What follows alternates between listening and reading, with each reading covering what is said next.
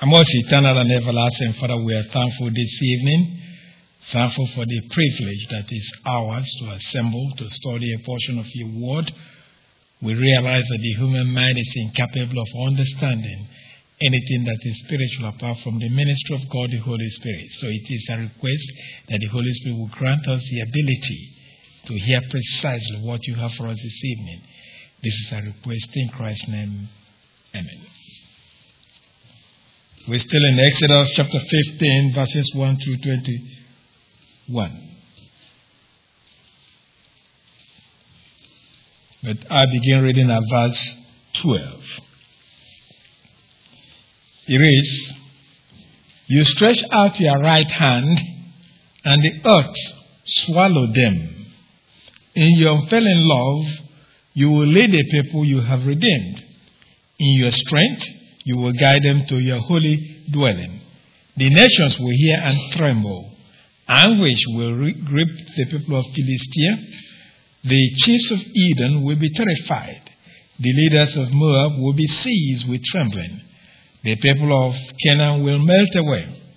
Terror and dread will fall upon them. By the power of your own arm, they will be as still as a stone, until your people pass by, O Lord, until the people you have brought pass by. You will bring them in and plant them on the mountains of your inheritance, the place, O Lord, you made for your dwelling, the sanctuary, O Lord, your hands establish. The Lord will reign forever and ever. When Pharaoh's horses, chariots, and horsemen went into the sea, the Lord brought the waters of the sea back over them. But the Israelites walked through the sea on dry ground. Then Miriam, the prophetess, Aaron's sister, took a tambourine in her hand, and all the women followed her, with tambourines and dancing. Miriam sang to them, "Sing to the Lord, for he is highly exalted. The horse and its rider he has hauled into the sea."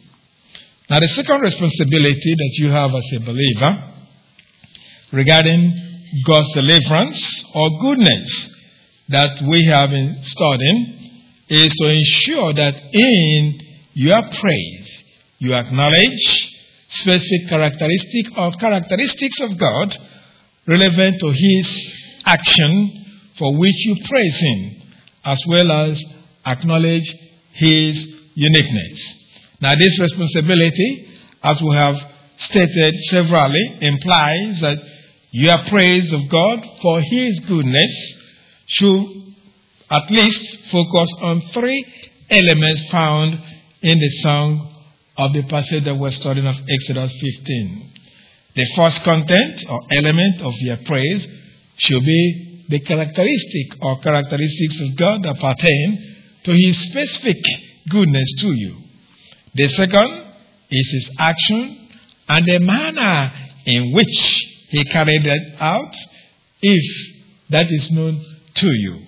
The third is the acknowledgement of His uniqueness, which involves acknowledging that God remains unique and incomparable to all divine beings that exist in heaven or on earth.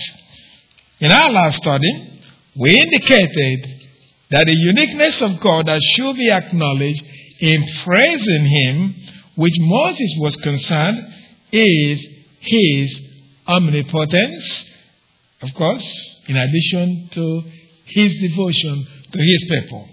Consequently, we stated that it is the power of God that is to be acknowledged as unique in praising Him for His deliverance of His people. Now, as we noted in our last study, God's omnipotence is evident in that sentence of verse 12 when it says, "The earth swallowed them." Now, we indicated that this sentence means that the Egyptians had descended to Sheol, or the place of the dead, implying, of course, that the earth here is used here in the sense of the place where the dead go.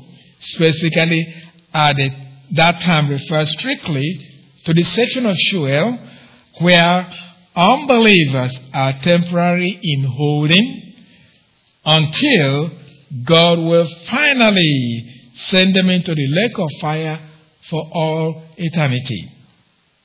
Now, this aside, we are still concerned with God's uniqueness that should be acknowledged in praising Him, as given in Moses' song that we are studying in Exodus chapter 15.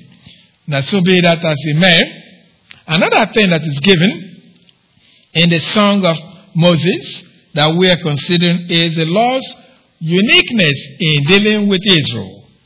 Now, this uniqueness of dealing with Israel still centers around the character of God that should be our concern in praising Him for His deliverance or His goodness that we receive. Now, there are two aspects of God's character that we should focus on when we receive His uniqueness in dealing with us. A first aspect of God's character that we should focus when praising Him for His uniqueness in dealing with us is His love that is given in the form of His goodness shown to us, although we are undeserving of such love. Now, the first aspect, or this first aspect, is given then in the first clause of Exodus 15, verse 13. Look at what it says. In your unfailing love, you will lead the people you have redeemed. Now, the proposition in here that begins the verse is translated from a Hebrew proposition that here is subject to two possible interpretations. It could be used to describe the manner of God dealing with Israel, or it could be used to describe the reason for God's dealing with Israel. Now, both meanings make sense in the context, but it is probably the manner the Lord deals with Israel that was in Moses' mind, since he has been focusing on God's power in dealing with Israel. Now, God's power is the manner then, or the means of His deliverance of the Israelites from the hands of the Egyptians. Hence, it is more likely that Moses was thinking of the manner of God's dealing with Israel, since he has said much about how God dealt with the Egyptians as He demonstrated His power. So, as we have implied then, we cannot, of course, discount that Moses was also thinking of the reason that God has been dealing with Israel, since it is out of His goodness that He has been dealing with them, and not because of anything that they deserve. When we remember that they complained against Moses for leading them out of Egypt to die in the desert. The very first time they saw the Egyptians coming, that's what they were complaining, whining against Moses.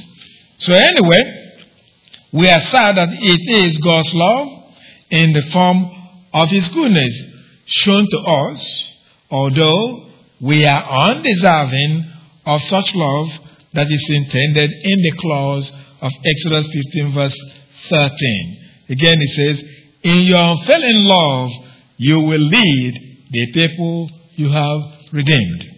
Now, God's love is conveyed in that expression, unfailing love, that is translated from a Hebrew word that encompasses the concept of faithfulness, steadfast love, or generally that of kindness. When the Hebrew word is used of humans, it refers to attitudes and behaviors of humans towards one another, such as kindness, enduring favor, and the benefits people receive from others. So it is in this sense that a word was used of Jonathan to request David's favor toward his family, as recorded in 1 Samuel chapter 20, verse 15.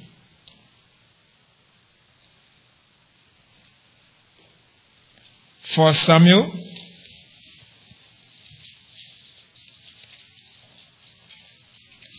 chapter 15, verse 20. 1 Samuel chapter 15, verse 20. I have it backwards. Sorry. It's 1 Samuel chapter 20, verse 15. 1 Samuel chapter 20, verse 15. It reads, "And do not ever cut off your kindness from my family, not even when the Lord has cut off every one of David's enemies from the face of the earth." So here, the word as used in this passage carries also the sense of loyalty. Loyalty. Since Jonathan wants David to be loyal to him as he has been to him. Now the psalmist used the Hebrew word in the sense of human kindness in Psalm 141 verse 5. Psalms 141 verse 5.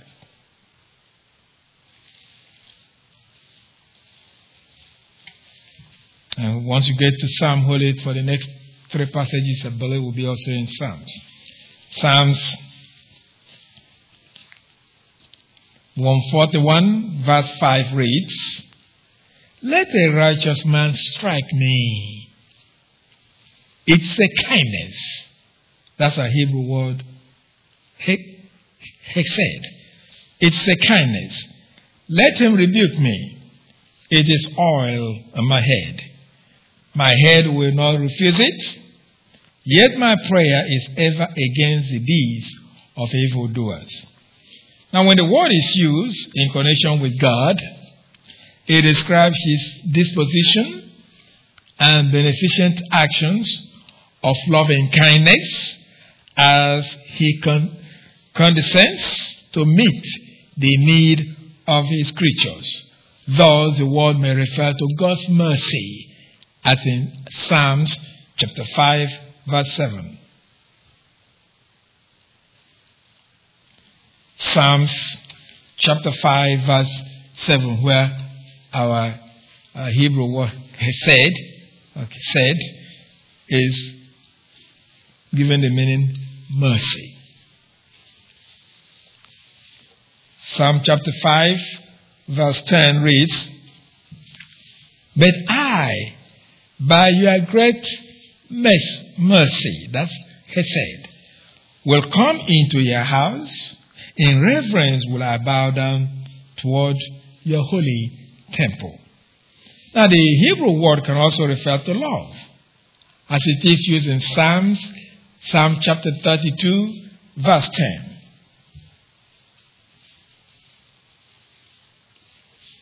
Psalm 32, verse 10. And important, it should be something that you should remember this passage, or try to at least make an attempt to remember it. It says, "Many are the woes of the wicked, but the Lord's unfailing love surrounds the man who trusts in him." In other words, his unfailing love surrounds the believer, the one who trusts in him. Now, this loving kindness of God is evident in his deliverance from troubles and oppressors. The psalmist uses it in the sense of reflecting this loving kindness of God in delivering him from troubles in Psalm 94, verse 18.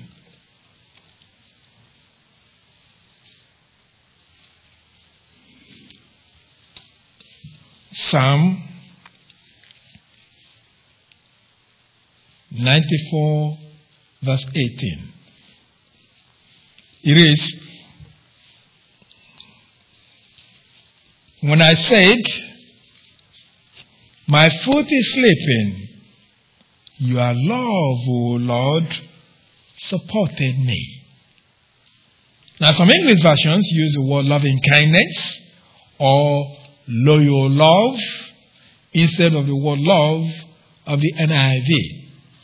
Now, the truth is that our Hebrew word is used with the meaning loyal love, steadfast love, unfailing love, or unfailing kindness, or loving kindness. So regardless of which word is used in rendering into the English, our Hebrew word, there is a sense that when the word is used of God, it signals His goodness shown to the undeserving. So God's love is without doubt undeserved and does not depend upon us. Now this is conveyed by the fact that the Lord vowed not to remove His love from David or from his Davidic line, despite the failures on the part of his descendants because of His covenant with David, as recorded in 2 Samuel chapter 7 verse 14. Oh, sorry. 2 Samuel 7, we got verse 15, verse 15.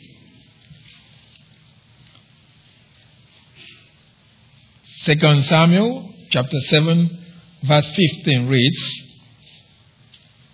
"But my love will never be taken away from him, as I took it away from Saul, whom I removed from before you." So the reality is that God will discipline us when we sin. But because we are His chosen ones, we can remain assured of His love for us. No wonder the Holy Spirit, through Apostle Paul, indicated that nothing will remove us from His love, as stated in Romans chapter 8, verse 35.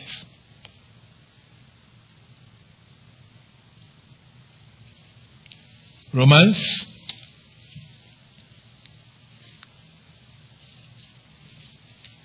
chapter 8, verse 35.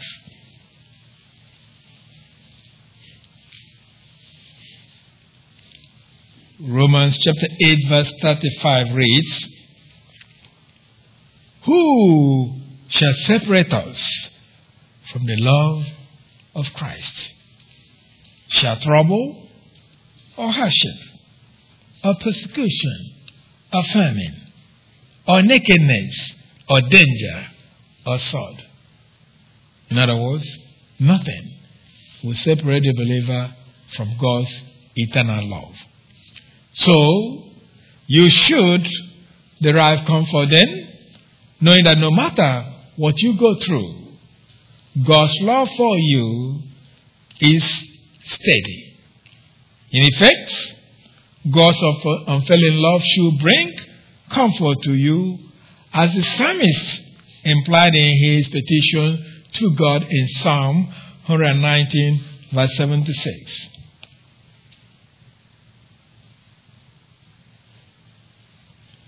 Psalm 119, verse 76.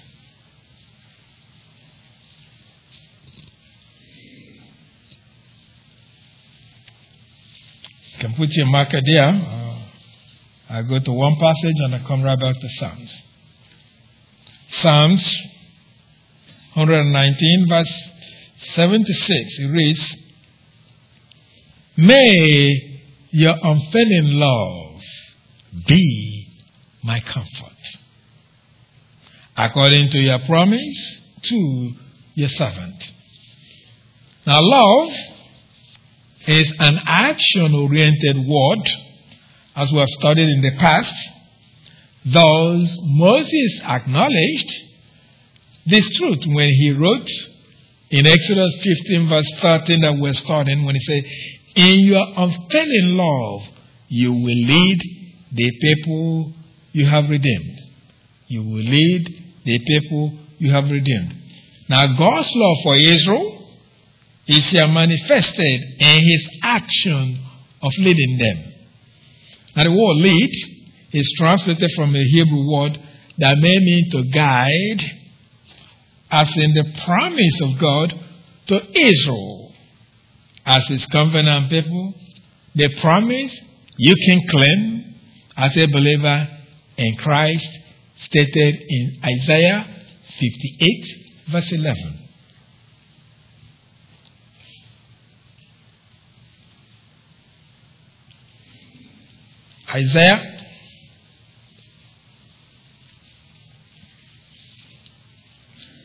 Isaiah 58, verse 11. It is, the Lord will guide you always. He will satisfy your needs in a sun-scorched land and will strengthen your frame. You will be like a well-watered garden, like a spring whose waters never fail. Strengthen your frame, strengthen your whole body. So no matter what it is, you can claim that's what he promised you. Now the word may mean to lead, as the psalmist used the word in his prayer for the Lord's leadership, especially because of his enemies, in Psalm chapter 5, verse 8.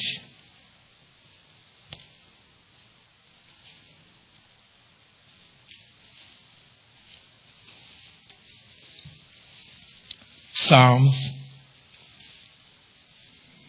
chapter 5, verse 8. It is, lead me, O Lord, in your righteousness because of my enemies. Make straight your way before me. Now in our passage of Exodus chapter 15, verse 13, the word means to lead, especially since God is the subject of our word. Now God's leading is a reason to praise him, as Abraham's servant did when the Lord led him to Rebekah as the wife of Isaac. The Lord led him when he prayed, lead me, guide me to where I'll find this woman. And the Lord did that. And so what did he do? He praised him according to Genesis chapter 24, verse 27.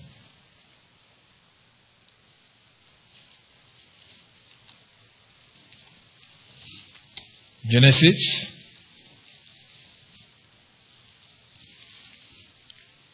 chapter 24, verse 27.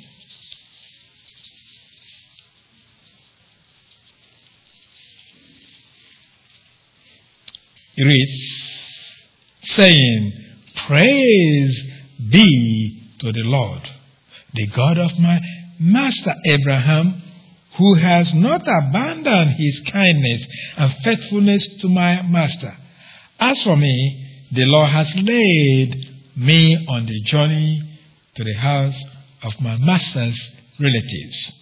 So anyway, the leadership of the Lord that reflects his love toward Israel, that Moses no doubt had in mind, is that of directing the path of their travels after they left Egypt, as we read in Exodus chapter 13, verse 17.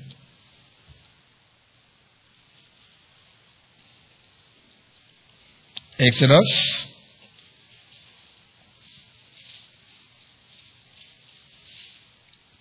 chapter 13, verse 17. It is, when Pharaoh let the people go, God did not lead them on the road through Philistine country, though that was shorter.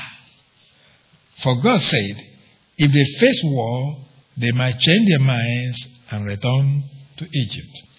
Of course, One could argue that when Moses stated in Exodus 15 verse 13 that what he stated is that which is in the future, because the NIV reads, verse 13 of Exodus 15, it reads, "In your unfailing love, you will lead the people." In your unfailing love, you will lead the people. Well, really, it all depends on the English version that you have. Now, the sentence, "you will lead" of the NIV is really one way to translate the Hebrew. Because the Hebrew can also be translated, "you laid." You laid. As you find in majority of our English versions, although the New Jewish Version, the Tanakh, uses present tense. They say, "you lead, you lead." Now, it is true that God will still lead Israel after Moses sung, as they were just beginning their journey of faith. Their journey of faith. But he was praising God for what has already taken place. So it is better to translate the Hebrew to reflect a past action, not a future one. In other words, "you laid" is more appropriate in this context. In another context, it will be a little bit different. So it is not only the leading of the Israelites in the path of their travels that demonstrate, or that God demonstrated God's love or goodness to Israel, but what preceded the leading, which is their deliverance from slavery in Egypt. That's a demonstration of his goodness. Now, this deliverance of Israel from Egypt is acknowledged by Moses in the next sentence of what we are studying, Exodus 15 verse 13. Look at the next sentence. It says, "The people you have redeemed." The people you have redeemed. And the word "redeemed" is translated from a Hebrew word that means to redeem with various nuances. To redeem may mean to buy back. To buy back. As one buys a property or a person that has been previously sold in slavery. Thus, it is in the sense of to buy back property that the word is used in Leviticus chapter 25, verse 25.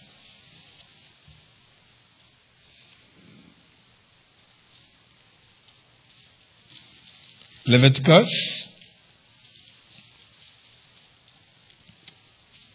chapter 25, verse 25.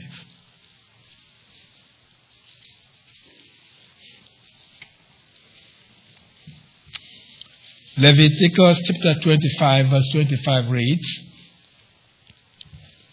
"If one of their countrymen becomes poor and sells some of his property, his nearest relative is to come and redeem what his countryman has sold." So here is to buy back. That's the meaning. Now, the word may mean to save or to rescue or even to deliver from harm and danger.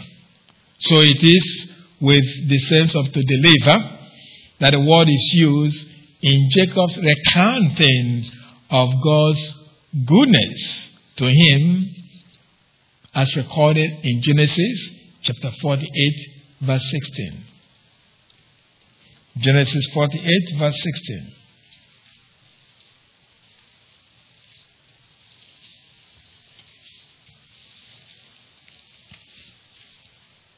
Genesis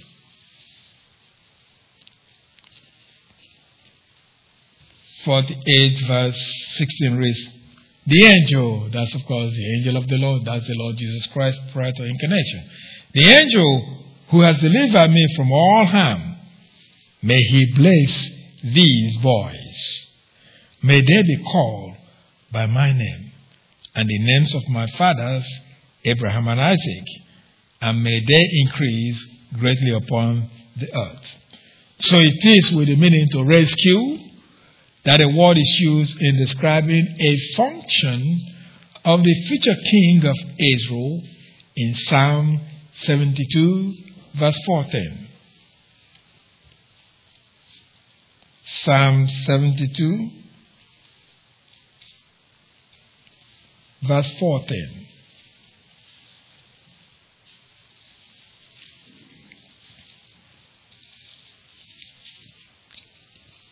Psalm 72, verse 14.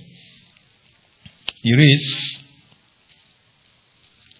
He will rescue them from oppression and violence, for precious is their blood in His sight. Now in our passage of Exodus, chapter 15, verse 13, the Hebrew word means then to redeem, in the sense of to save or to bring into safety. Hence, Moses praised God for deliverance of Israel from both slavery in Egypt and for providing them safety as they crossed the Red Sea. Now there is then a sense that Moses kept going back to Israel's deliverance, since that is a primary reason for his praise of God. So what this means to you as a believer is that no matter what you praise God for, you must continue to acknowledge God's unique love for you in that you are saved with eternal life. You have been redeemed by the death of Jesus Christ on the cross. So, really, no day should go by without you praising and thanking Him for your eternal salvation. Every day of your prayer or whatever, you should, as a believer, keep thanking Him. Keep going back, because that's the foundation of everything. Without salvation, nothing else matters. So now that you are saved, you keep going back. You keep going back daily. Go back, thank Him for it, because Moses kept going back to this deliverance. And that's what you and I should do. So in any case, as soon as Moses acknowledged God's uniqueness in His love towards Israel, as demonstrated in their deliverance, he went back to acknowledge that unique power of God, or His omnipotence. Now this is the second aspect of God's uniqueness that Moses wants us to focus as we read in the last sentence of Exodus 15, verse 13. It says, In your strength you will guide them to your holy dwelling. So the first part that we focus His love. Now the second part goes back again to focus on God's goodness or uniqueness in terms of what He does for Israel. See, God's power, though, is reflected in that phrase, your strength. Your strength. You see, the word strength is translated from a Hebrew word that may mean fortification.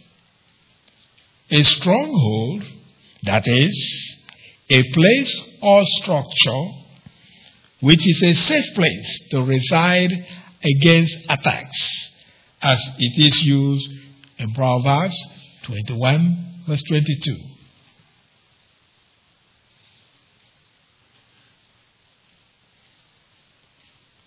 Proverbs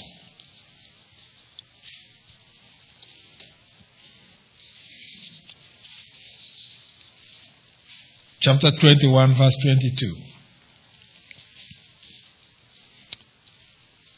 It reads, A wise man attacks the city of the mighty and pulls down the stronghold in which they trust. Here, stronghold, that's really the same word translated strength, is the Hebrew word oz. Now the word may mean stubbornness, that is, unwillingness to change a behavior that of showing pride and self-will, as it is used to describe the state of Israel, that will cause the Lord to punish them, as we read in Leviticus chapter 26, verse 19.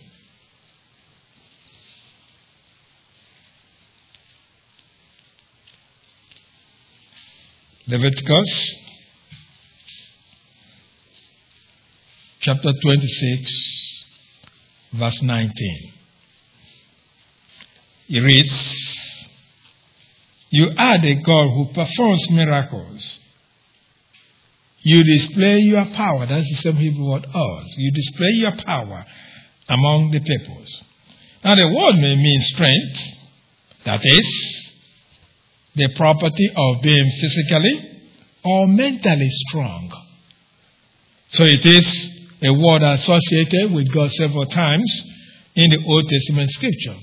As for example, in Psalm 46, verse 1. Psalm 46, verse 1.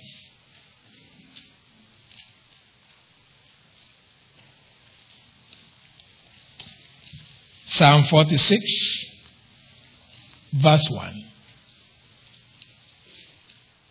It reads, "God is our refuge and strength, an ever-present help in trouble." So it is in the sense of strength, though, that the word is used in our passage of Exodus 15, verse 13. So God's strength is a way to describe His power or His omnipotence. That is uniquely a characteristic that belongs to Him and to no other being. Now the display of God's power in bringing Israelites so far to where they were, when Moses uttered his song of praise, and of bringing them in the future to their final destination, that is what is meant in the sentence of Exodus 15, verse 13, when it said, or it reads, "You will guide them to your holy dwelling." Now the word guide is translated from a Hebrew word that may mean to transport, as it is used for carrying all the Judeans prisoners who were so weak that they were unable to walk in connection with war during the time of King Ahaz, as we read in 2 Chronicles chapter 28, verse 15.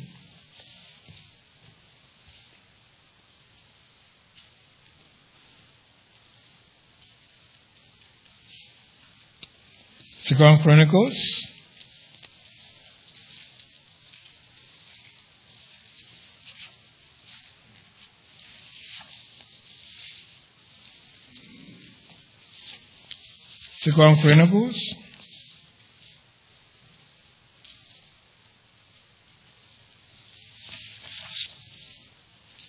chapter 28, verse 15. And say, hold on, 2 Chronicles. It is, "The men designated by name took the prisoners, and from the plunder they clothed all who were naked. They provided them with clothes and sandals, food and drink, and healing balm. All those who were weak they put on donkeys. So they took them back to their fellow countrymen at Jericho, the city of palms, and returned to Samaria." See, that sentence, "they put on donkeys," is literally from the Hebrew, they transported them with donkeys. They transported them with donkeys. Now, the Hebrew word may mean to give rest or to take care of, as it is used of the Lord taking care of His covenant people in the time of King Hezekiah, as we read still in Chronicles chapter 32, verse 22.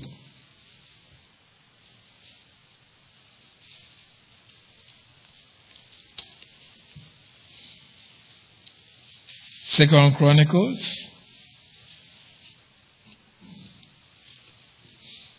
chapter 32, verse 22.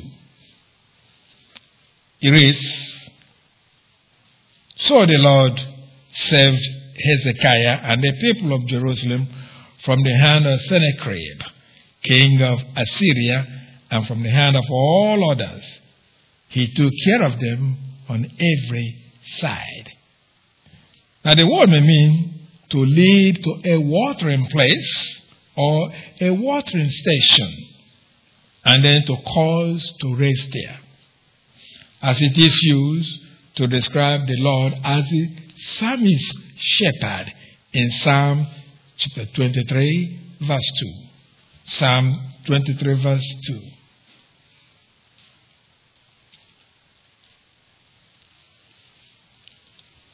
Psalm 23, verse 2.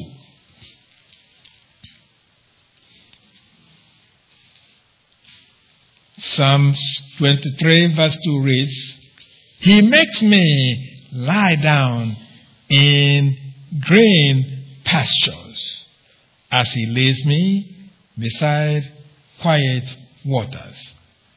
So here, of course, the Lord leads to a place where He takes care of His own. Thus, the word there is often used for leading or helping along a person or an animal that is handicapped. Nonetheless, in our passage of Exodus 15, verse 13, the word is used with the meaning to lead or bring to a station or bring to a goal or to escort with care. To escort with care. Again, the English versions are divided in the way the Hebrew word is, that means to guide is translated in Exodus 15, verse 13. Now, some English versions translated it as future. They read that we read, you will guide, you will guide. As of course you find in the NIV, while others translate it as an action of the past, as you find in the New American Standard Bible that reads, you have guided. You have guided. Now the Hebrew allows either of the translations that we have in our English versions. Now the translation used really is to be guided by the phrase of Exodus 15 verse 13 when it says, to your dwelling, that phrase that we will get to shortly, that literally reads, to the abode of your holiness. To the abode of your holiness. Now that phrase should determine how we really translate it, should translate the word you have guided or you will guide. Now the adjective holy of the NIV is translated from a Hebrew word that the standard Hebrew English lexicon of Brown, Driver, and Briggs lists the meaning apartness, sacredness, holiness. Now the word is used of places set apart as sacred or set as sacred by God's presence. Thus the word may mean sanctuary, that is, a building dedicated in service of God.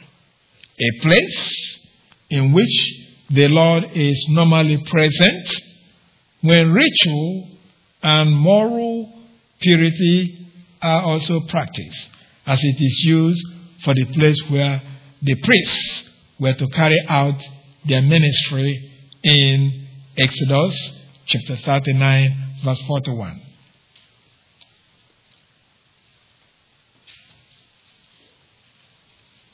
Exodus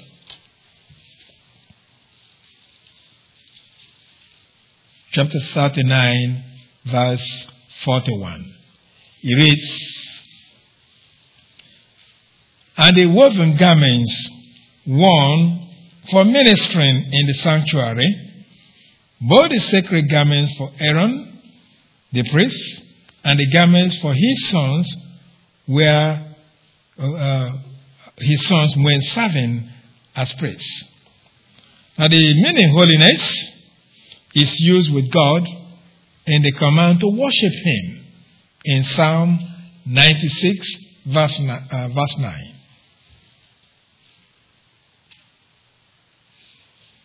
Psalms 96 verse 9, that's why the word, the Hebrew word kodesh is translated holiness. Here it reads, worship the Lord in the splendor of his holiness. Tremble before him, all the earth. Now in our passage of Exodus 15 verse 13, the word is used with the meaning holiness, that is, the quality of being set apart as opposed to common, often in ceremonial sense, of course, not necessarily though to the exclusion of moral purity. So the word holiness is associated with the word dwelling, that is translated from a Hebrew word that may mean grazing place or pasture, or where a shepherd stays, as the location David was before the Lord anointed him king, as we read in 2 Samuel chapter 7 verse 8.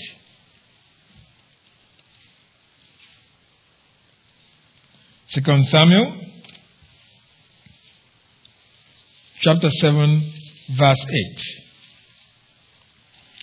8. 2 Samuel chapter 7 verse 8.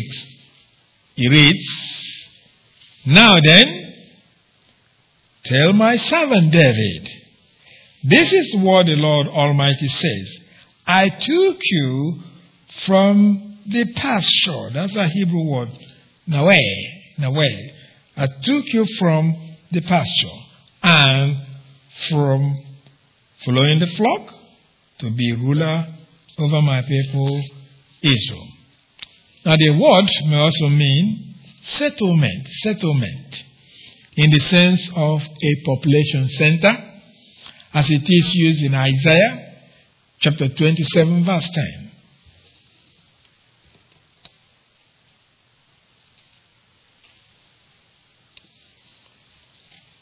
Isaiah chapter 27 verse 10. It reads, the fortified city stands desolate, an abandoned settlement. That's a Hebrew word, naway. Forsaken like the desert.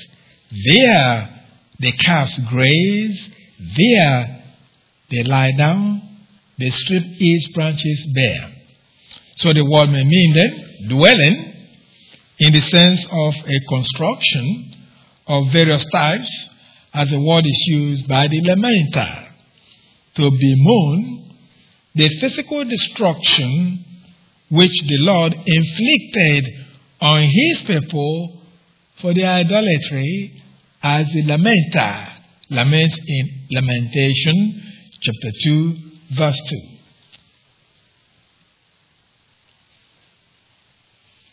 Lamentation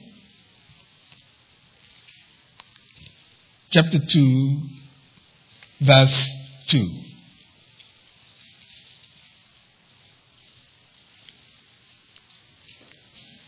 Lamentations chapter 2 verse 2 reads, without pity, the Lord has swallowed up all the dwellings of Jacob. In his wrath, he has torn down the strongholds of the daughters of Judah. He has brought her kingdom and his priests down to the ground in dishonor. So here, the word is translated dwelling. In our passage of Exodus 15 verse 13, the word is usually used in the sense of either habitation or dwelling. So the question is what Moses had in mind in that phrase, to your holy dwelling, of Exodus 15 verse 13, or literally the Hebrew says, to the abode of your holiness. So what does it mean? Now the phrase refers to three possible locations. It could refer to Mount Sinai, where the Lord met with Moses and informed him he and his people will worship the Lord around that place. As in Exodus 3 verse 12, I'm not going to read it, but that's why the Lord told him, you're going to worship around Mount Sinai. Now, another possible location implied in the phrase to your holy dwelling of the NIV is heaven. Heaven, as the place of God's dwelling, as indicated in Deuteronomy chapter 26, verse 15.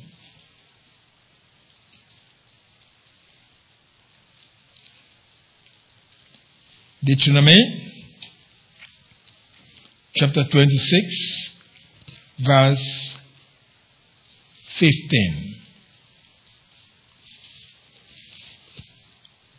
Deuteronomy chapter 26, verse 15 reads, look down from heaven, your dwelling place. See, that's what we say as one of the meanings. Look down from heaven, your dwelling place, and bless your people Israel, and the land you have given us, as you promised on oath to our forefathers, a land flowing with milk and honey. A third location meant in that phrase of Exodus 15 verse 13 is Jerusalem. Jerusalem. The location of the tent of meeting that God resides, as that is implied in David's statement in 2 Samuel chapter 15 verse 25.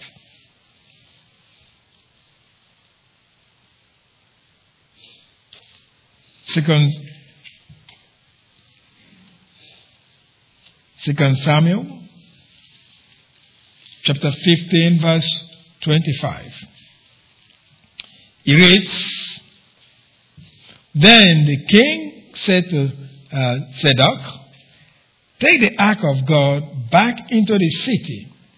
If I find favor in the Lord's eyes, he will bring me back and let me see it and his dwelling place again. So his dwelling place is Jerusalem.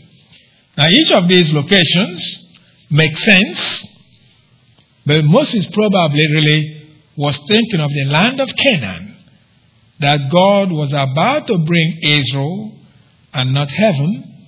And that meaning, or that interpretation, when people think about heaven, but it is really a place of his sanctuary on this planet or on the mountain of God that implies Jerusalem, because later on in this Exodus 15 that we're looking at in verse 17, if you look at verse 17, Exodus 15, look at verse 17, it says, you will bring them in and plant them on the mountain of your inheritance, the place, O Lord, you made for your dwelling, the sanctuary, O Lord, your hands established. Therefore then, the garden of Israel should be seen as something that will take place in the future from the location where Moses offered his song of praise. See, God's goal was to bring Israel to the promised land. After all, it is this land that the psalmist recognized as the holy land that God brought Israel in Psalm 78, verse 54. Psalm 78, verse 54. Psalm 78, verse 54 reads, thus he brought them to the border of his holy land, to the hill country his right hand had taken. Hence, the translation of the NIV of Exodus 15 verse 13, you will guide them to your holy dwelling, is to be preferred as conveying Moses' intention. So anyway, it is important that believers also thank God for the fact that He will eventually bring them to heaven, God's final goal for our redemption. It is for this reason that the Holy Spirit, through Apostle Paul, conveyed to us that we are citizens of heaven in Philippians chapter 3, verse 20. Philippians chapter 3, verse 20. Philippians chapter 3, verse 20 reads, "But our citizenship is in heaven, and we eagerly await a Savior from there, the Lord Jesus Christ." So, that is good for all of us. Furthermore, the apostle expressed his own confidence in the Lord bringing him and so all believers safely into heaven, as we read in 2 Timothy chapter 4, verse 18. 2 Timothy chapter 4, verse 18.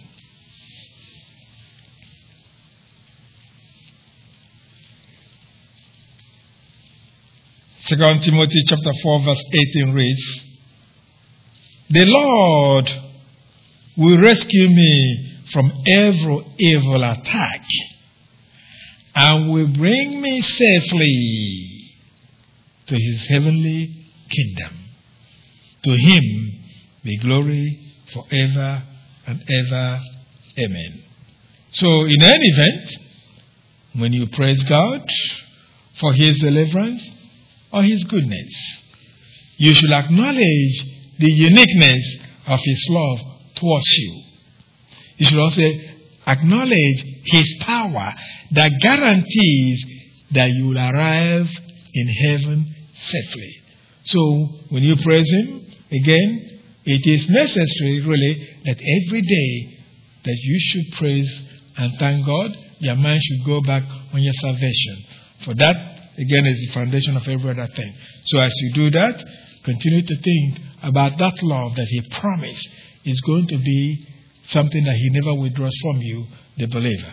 So this is what Moses was praising God for, and you as a believer should do the same, especially knowing that God is going to bring you safely into His goal for you, which is heaven, where our citizenship is registered at this point. So that is a challenge that you must carry out continuously, praising and honoring the Lord, thanking Him for all His goodness towards you.